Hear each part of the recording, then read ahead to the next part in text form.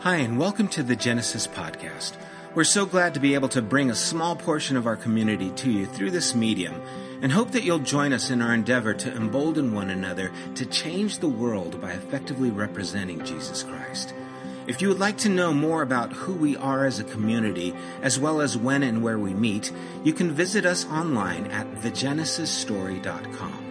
Also, if you have benefited from this podcast in any way or would like to participate in what we're doing here at Genesis, would you consider partnering with us by donating online again at www.thegenesisstory.com. There you can select the giving tab and how you would like to contribute to the general fund or even to the building fund. Remember, we can do more together than we can ever do alone. Thanks for taking the time to be with us. God bless.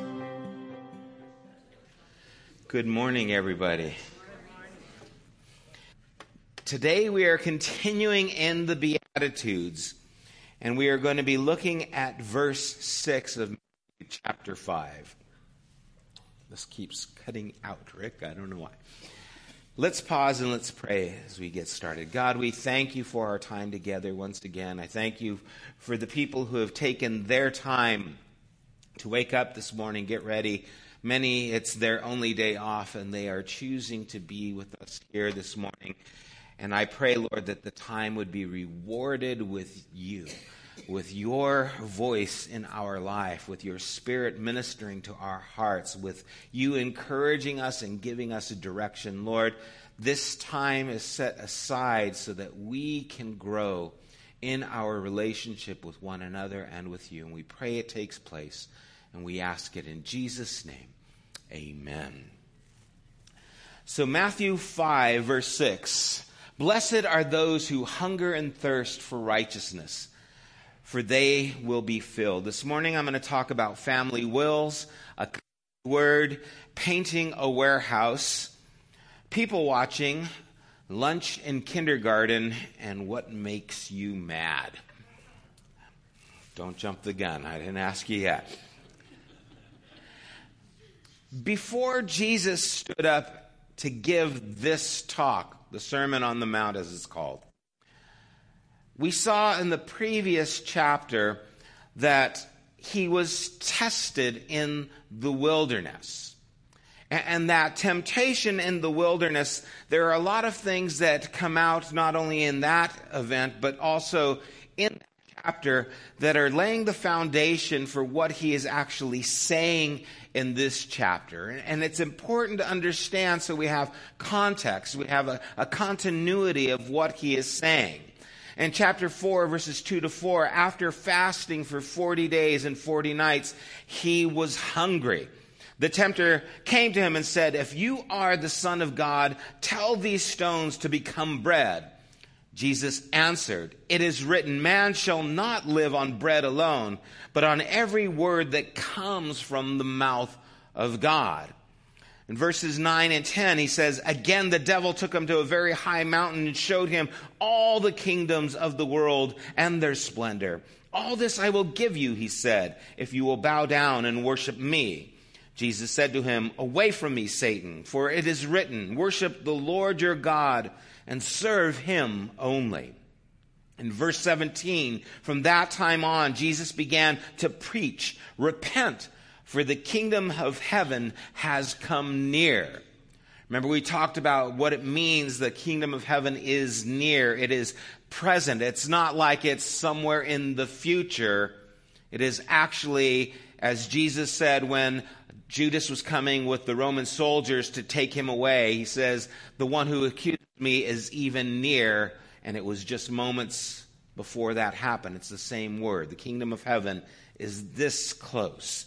In verse 23, Jesus went throughout Galilee, teaching in their synagogues, proclaiming the good news of the kingdom and healing every disease and sickness among the people. We see that the kingdom of heaven is central to Jesus's words and his theme. It is central to what he is saying throughout this whole gospel. The kingdom of heaven, the kingdom of God, is what he is declaring.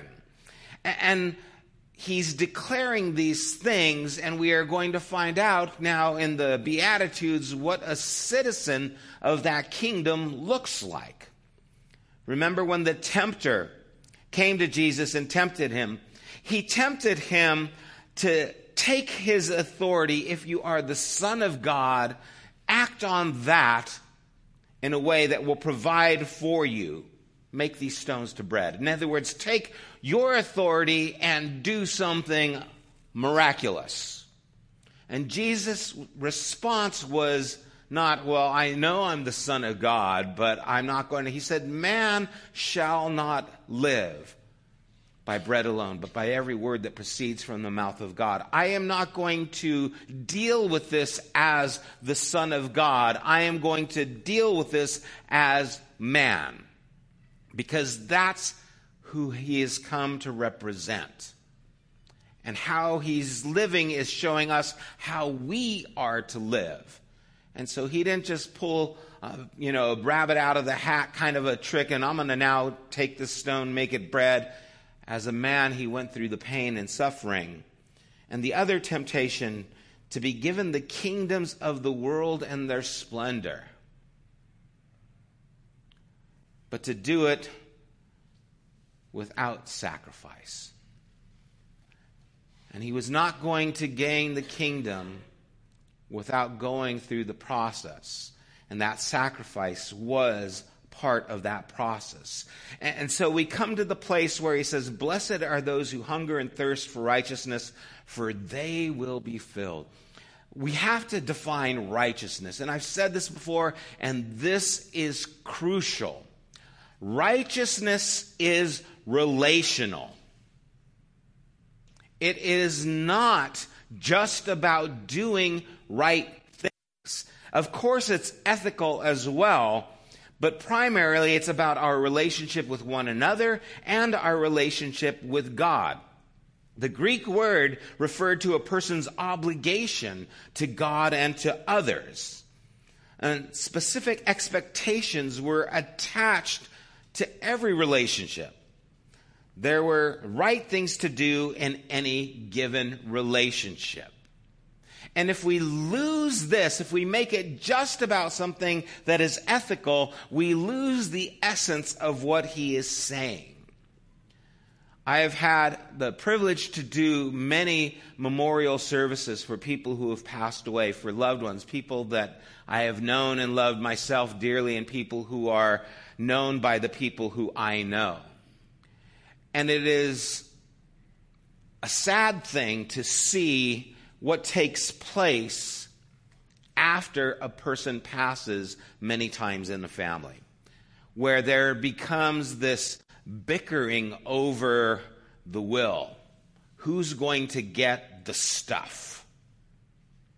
And it's amazing because at the service or at the time, everyone is, very sad and just sympathy for the family and all these things. But then a few days later, people start wanting to know, well, what am I going to get? Or who's getting this? Who's getting the car? Who's getting the tools in the garage?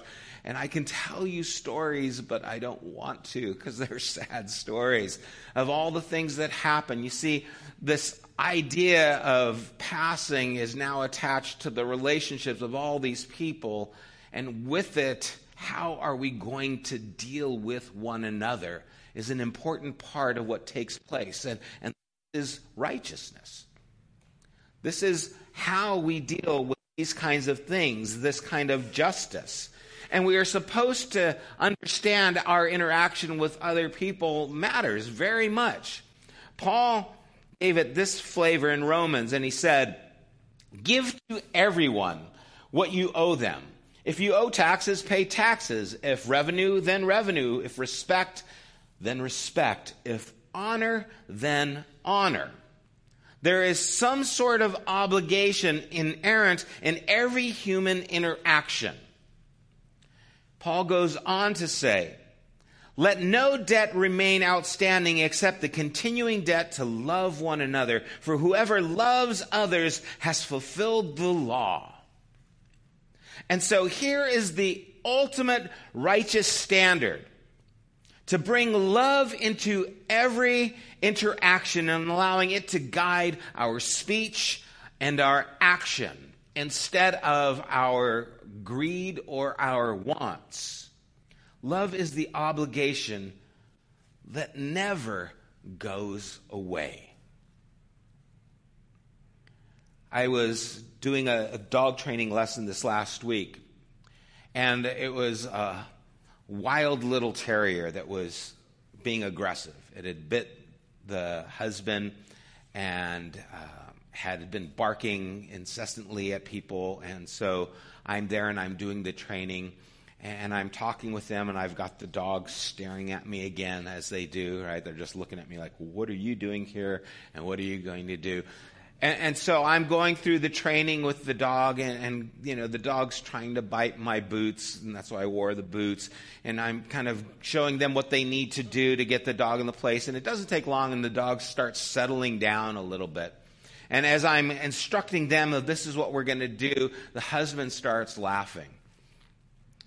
And he says to his wife, he goes, "You're not going to do this." And he says, "I told you this is what needs to happen, but you can't do this. You're just not going to do it." And her face started turning the most beautiful shade of red as she was very upset with her husband, in a sense, belittling her in this situation, right? And so she got up, and she got up with authority, and boom, she started doing it. It was almost like, oh, yes, I am. You know, and so she did it. And so interacting with them later, he kept on going through all the things that she has failed to do and kind of putting her down and putting her down. And it was hard to watch, right? And it was hard to take. And she did great, and the dog did good, and everything was going on. I found out she's actually a lawyer, right? So she's going to sue that husband. Or no, she's going to... After the lesson was completed, and her husband, dismissed himself, and he said, I got to go and take care of some things. And he went, and I was just talking with her, and she told me that she was a lawyer. And I said, "You're a lawyer?" And I just looked at her, and I said, "You've got this. You're going to do this, and you're going to be fine. You did great today, and I don't have any doubt that you're going to continue doing good." And that little word, right? Remember, bless 3 people this week. That was my one person who doesn't come to Genesis. And just telling her this, I could see the change in her countenance. She just all of a sudden just confidence, and I could tell that she was ready to go before the judge and make her case, right? She's got this. And we have to understand that love is the obligation that never goes away. That the way we interact with people is how righteousness is displayed. That it's not just about doing things, it's about being there with people and for people. In the Hebrew scriptures, righteousness is often paired with justice. They go hand in hand. The role that righteousness plays between 2 people is the role that justice plays in society. So the way righteousness takes place is how justice takes place in society. Righteousness and justice are not only God's will, but He delights in seeing them practiced and universally. In Jeremiah chapter 9, it says, "But let the one who boasts boast about this, that they have the understanding to know me, that I am the Lord who exercises kindness, justice, and righteousness on earth. For in these I delight, declares the Lord." This is what God is wanting. This is what Jesus is referring to when He talks about hungering and thirsting for righteousness. It is this interaction, this relational dynamic that takes place between people and takes place between God as well. And so Jesus would go on and push this and help them to understand. And they must have been shocked when Jesus said, "For I tell you, unless your righteousness surpasses that of the Pharisees and the teachers of the law, you will certainly not enter the kingdom of heaven. What did they think when he said that? You see, the scribes devoted their lives to copying and understanding the scriptures, interpreting the Torah, the law. The Pharisees devoted their lives to following the law and the oral tradition, to every minute detail. In fact, they made up details that were more minute because they wanted to show their dedication. And Jesus comes along and says, yeah, your righteousness has to surpass this. It wasn't that you have to do more, you have to be more. When I used to do painting, I remember working and we were painting different warehouses, and we were doing some work for a company that hired us to go and paint this warehouse, and it was over in the City of Industry. And we thought it was just a small little warehouse, maybe about like 20,000 square foot, and we were going to go and paint the metal roof that was on there. And so we got into this one portion, and it was a pretty good size, and we got up and we had to scrape all the dust and junk that was on there first, and then we primer it with this oil-based primer, and then we had to paint it. It was an ordeal, and it was a mess. You'd get up there, and we had this, compressor that was blowing the dust off, and a scraper scraping the things off, and I was just covered. I looked like, just this dust monster. I had a mask, and I had goggles, but I was sweating. It was the summer, and it was just miserable, right? And so we were in this one place, and the guy's saying, well, good, you guys are doing good. Get used to it. You're going to be here a while. I thought, well, we could finish this in a couple of days. He goes, oh, no. He goes, come with me. And we go through this one door, and we go into this other door, and there is, I'm not kidding, 500,000 square foot warehouse. He goes, we got to do all this. I just went and cried, right? I just it's like, this is too much for me. And we spent months there, and I hated it. This is too much for me. Surpass the righteousness of the scribes and the Pharisees. This is too much. We can't do this. And again, it's not a matter of quantity. It's the nature of the righteousness. Their problem was that the righteousness is relational, but they had made it moral and legal. And you see, I can become righteous in this sense without really having to deal with people or even with God, right? I'll just do the right things. I'll just act the right way, but I don't really have to interact with God with this kind of righteousness. I don't really have to interact with other people, and I can see myself as righteous. It's kind of the easy way to do this, and it makes me feel good, but I'm not really doing good. And that's the difference. A relational righteousness turns my attention to others and how I treat them.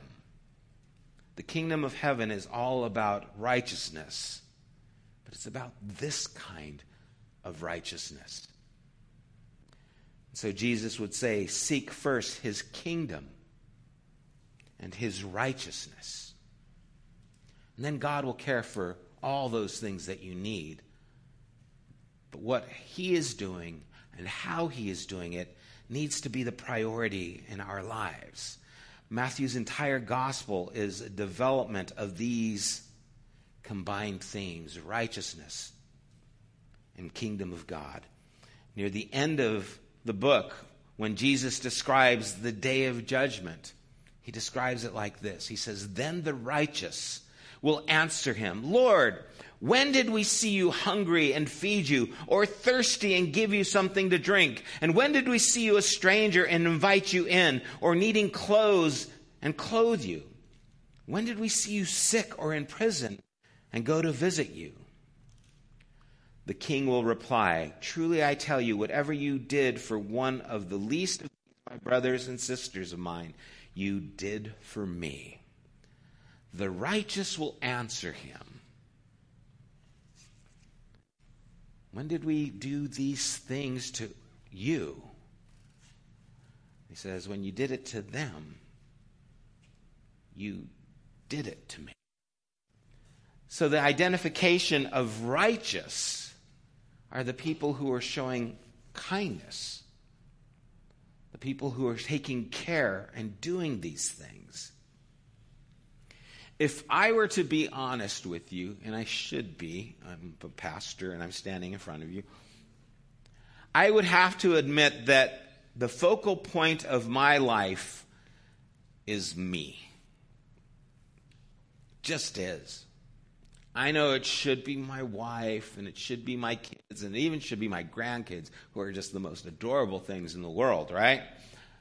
But the truth is, my focus is usually on me. I know I think about me more than you do, but I know you think about you more than I do too. You see, I think about what's upsetting me. I think about what is the solution to the things that are upsetting me. But is it possible to change that focal point?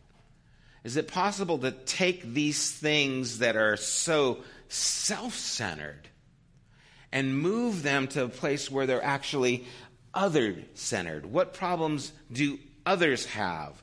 How can I be a part of the solution to their struggles? Instead of thinking about what someone does to annoy me, how can I help them with their demeanor and the things that they're going through? Right? Right. See, when someone calls me at 3 a.m. because they want to, get me to help them with their problem,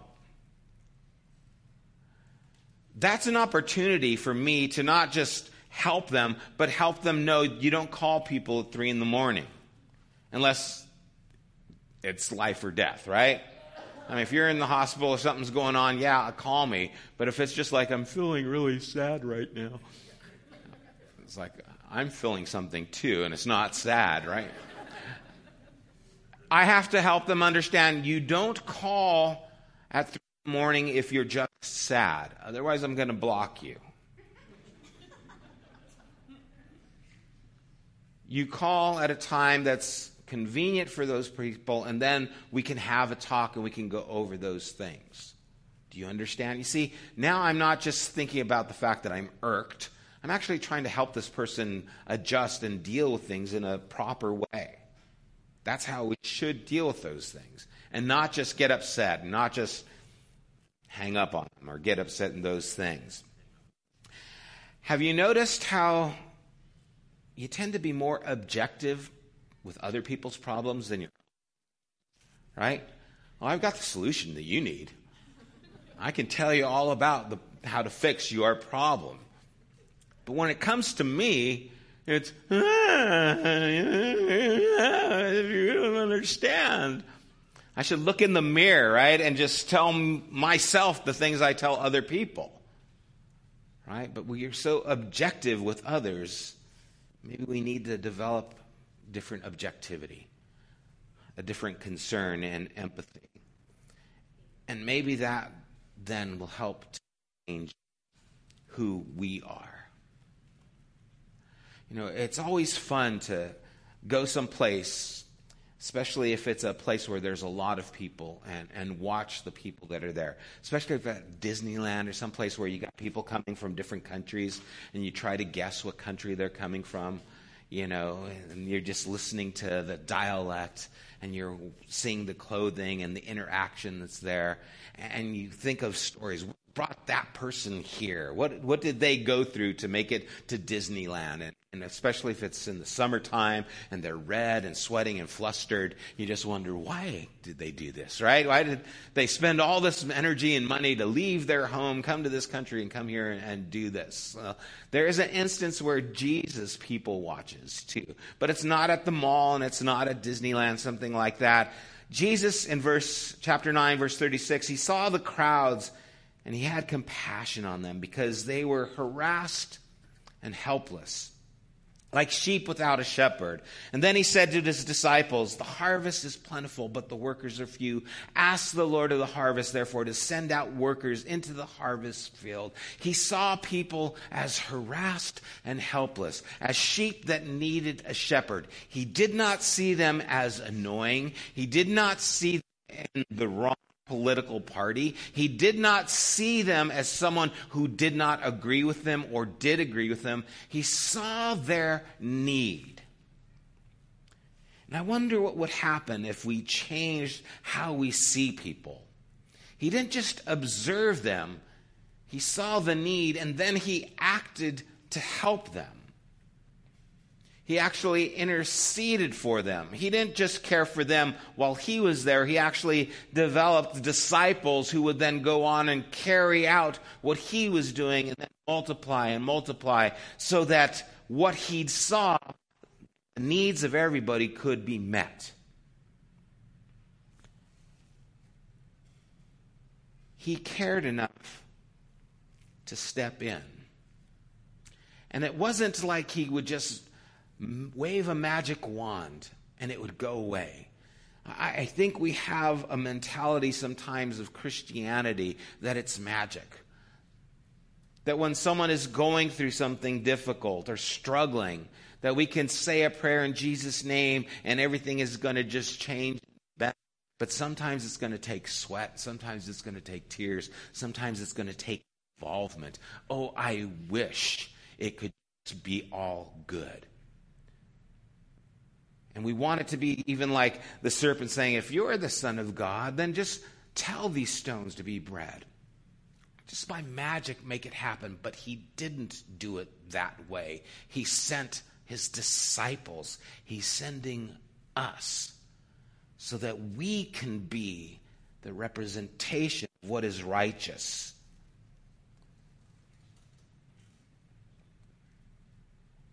And he tells us that this is what we are to hunger and thirst for.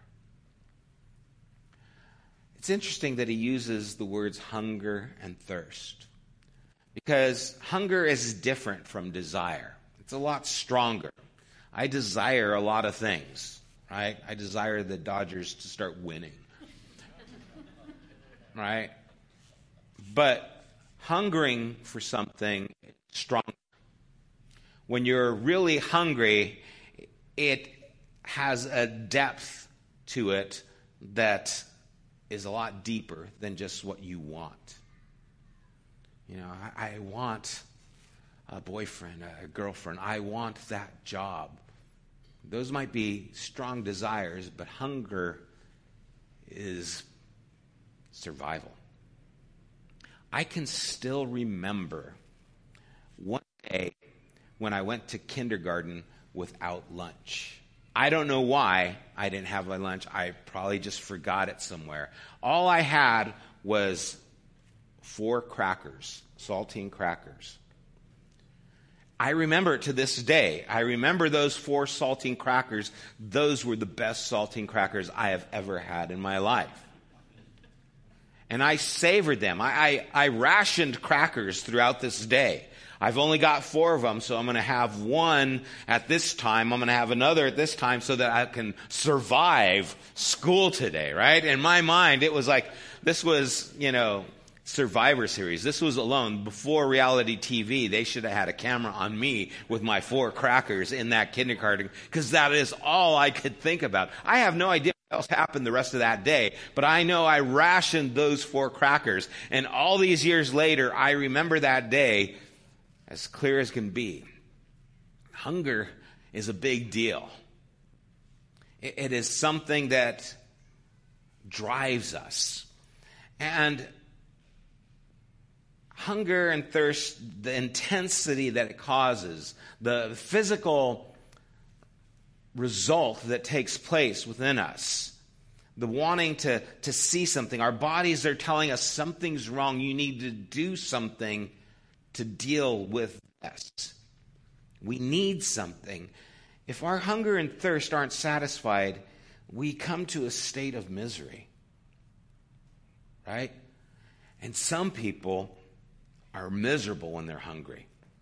I remember taking our granddaughters to Disneyland one day, and all of a sudden they were just monsters.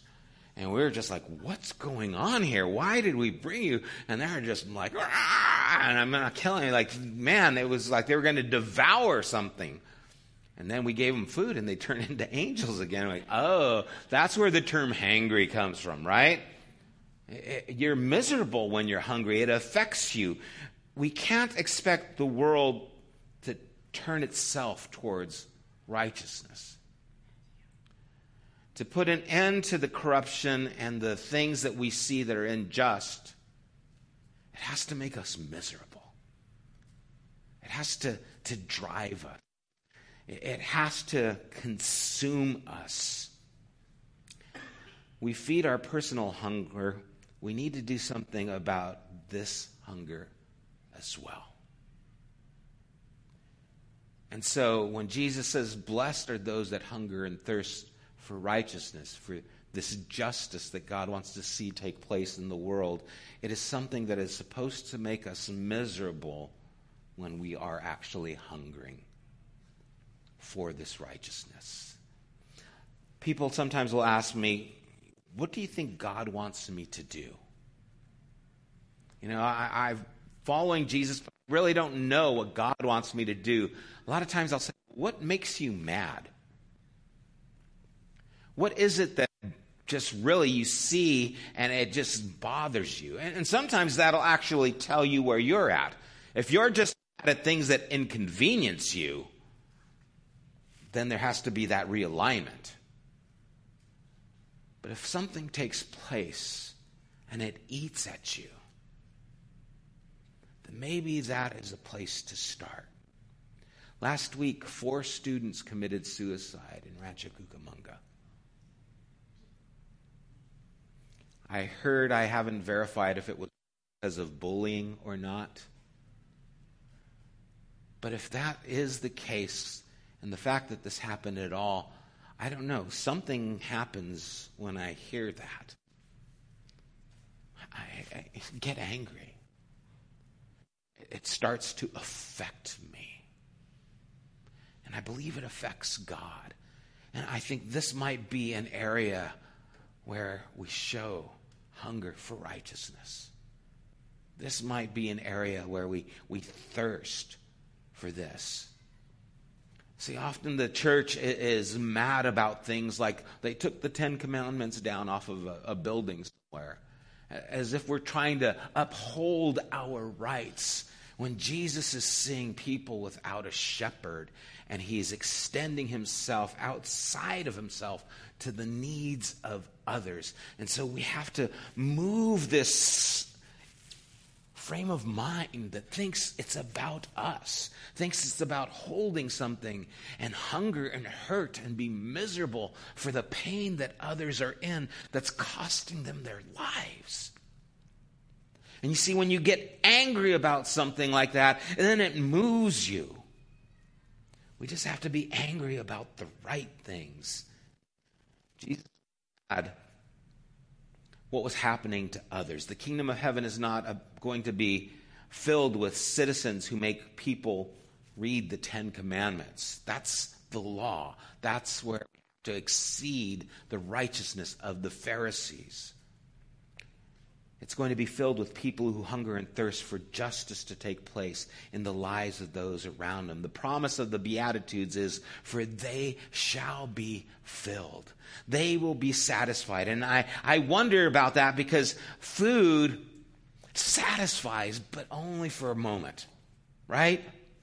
I can eat the greatest meal, and I can overeat. And I do, okay? Don't judge me. I'll enjoy that and I'll be stuffed and I'll think, oh man, that was so good. And I am so satisfied at that moment. But tomorrow I'm going to be hungry again. Tomorrow I'm going to be satisfied again. And I wonder if this hunger and thirst for righteousness is the same way. It's like we will not be satisfied until we are doing the things that bring about this justice that God wants to accomplish in the world. And we will be satisfied, but only for a moment, because tomorrow there's going to be more needs. And the day after that, there's going to be more needs. And that shouldn't make us frustrated. That should help us to see that satisfaction isn't something that is always and done with. Satisfaction is something that we get to live in, and it helps us to grow, and it doesn't. I don't want to just eat one meal and not have to eat again. I like food too much. I want to be satisfied this afternoon for lunch. I want to be satisfied for dinner. I want to be satisfied for a midnight snack if I want to, right? I want satisfaction to be ongoing because I'm hungering. I keep thirsting. And that should be our attitude. The only thing that can satisfy is to one day see this world transformed. And until then, we are hungry and we are thirsty. What will be the first signs that this is happening? I think the first signs is we start to see the victories of the kingdom taking place within us, where our vision moves from self and what is going to help my life to what will help the lives of others. I'm not just trying to get bread for myself. I am trying to do as Christ did and give my life to others. I want to see in the world, we have to start to see. Hunger and thirst make up another gate that we have to pass through, in a sense, the kingdom of God. It's another way to connect with God and His will. And so we don't have to be afraid of the nightly news. We don't have to be afraid of these things that we read. We don't have to live in this fear, and we don't have to repress it, pretend it doesn't exist. We don't have to hide from it, build bigger walls, get stronger gates, better locks for our door. As with everything else, our first response is a hunger and a thirst to see things change. And when these things happen and they aggravate us, it is the hunger pains that the world needs us. And the only way we will be satisfied is when we step into the pain of the world, the injustice that is there, and start to make the difference. And I am so grateful for this community. I can't tell you guys how much you have warmed my heart and the things that we have been able to do in helping others. I will not name the people who are here in our community who we have helped with making ends meet in their home. I can talk to you about how we've done work in Haiti. Probably almost $50,000 worth of work in helping the school develop so that it could be self-sufficient, with the Goat and Garden project that we're doing at St. Andre's School, with the cafeteria building that we've built, with the latrines that we've built, and how we've extended ourselves outside of ourselves. And it makes me feel satisfied. But if you go to Haiti, and you can be invited to go. In fact, maybe in January if you want to. You can go and see for yourself. And if you go there, you will see such a need. It will be overwhelming. And then maybe you'll see the little that we've done, and you'll get a little satisfaction. But you'll still be hungry because there's still more to do. See, Jesus wants our anxious hearts, when we see these things, to know that I know that feeling. I have felt hunger for these things as well. I know this is why I'm sending you. Because He has told us, oh man, what is good and what does the Lord require of you? But to do justice, love kindness, and to walk humbly with your God. Blessed are those who hunger and thirst for righteousness, for they will be filled. Let's pray.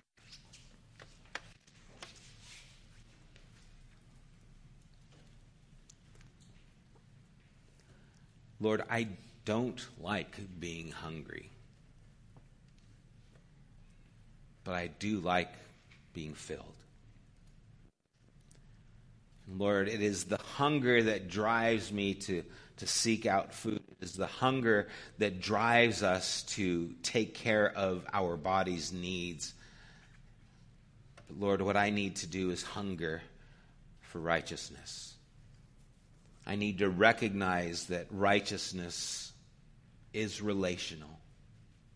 It's not about learning more. It's not about believing more. It's not about having the right information. It's about interaction. It's about caring for those who are sick, those who are in need, those who are in prison. Lord, when we do for them, you see it as righteous. And you see it as us doing it for you. Lord, I pray that we would take this to heart, Lord. This is your destiny, your kingdom, and what you desire for the citizens of the kingdom of heaven. Lord, that is what we are. May we step into the role that is there for us. May we hunger, thirst for this. And may we also be filled. Thank you again for everyone here, for what has happened in the community. May it continue to happen, Lord. And may you use these words to shape us and mold us a little bit more into your image, we pray. In Jesus' name, amen. Let's stand together. May your heart move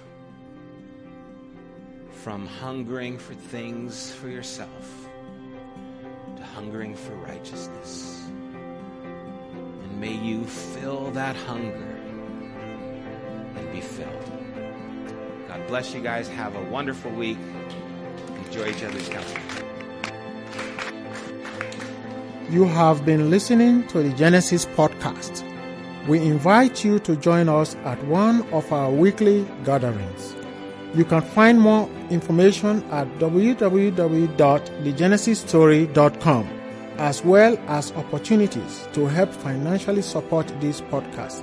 Thank you for listening.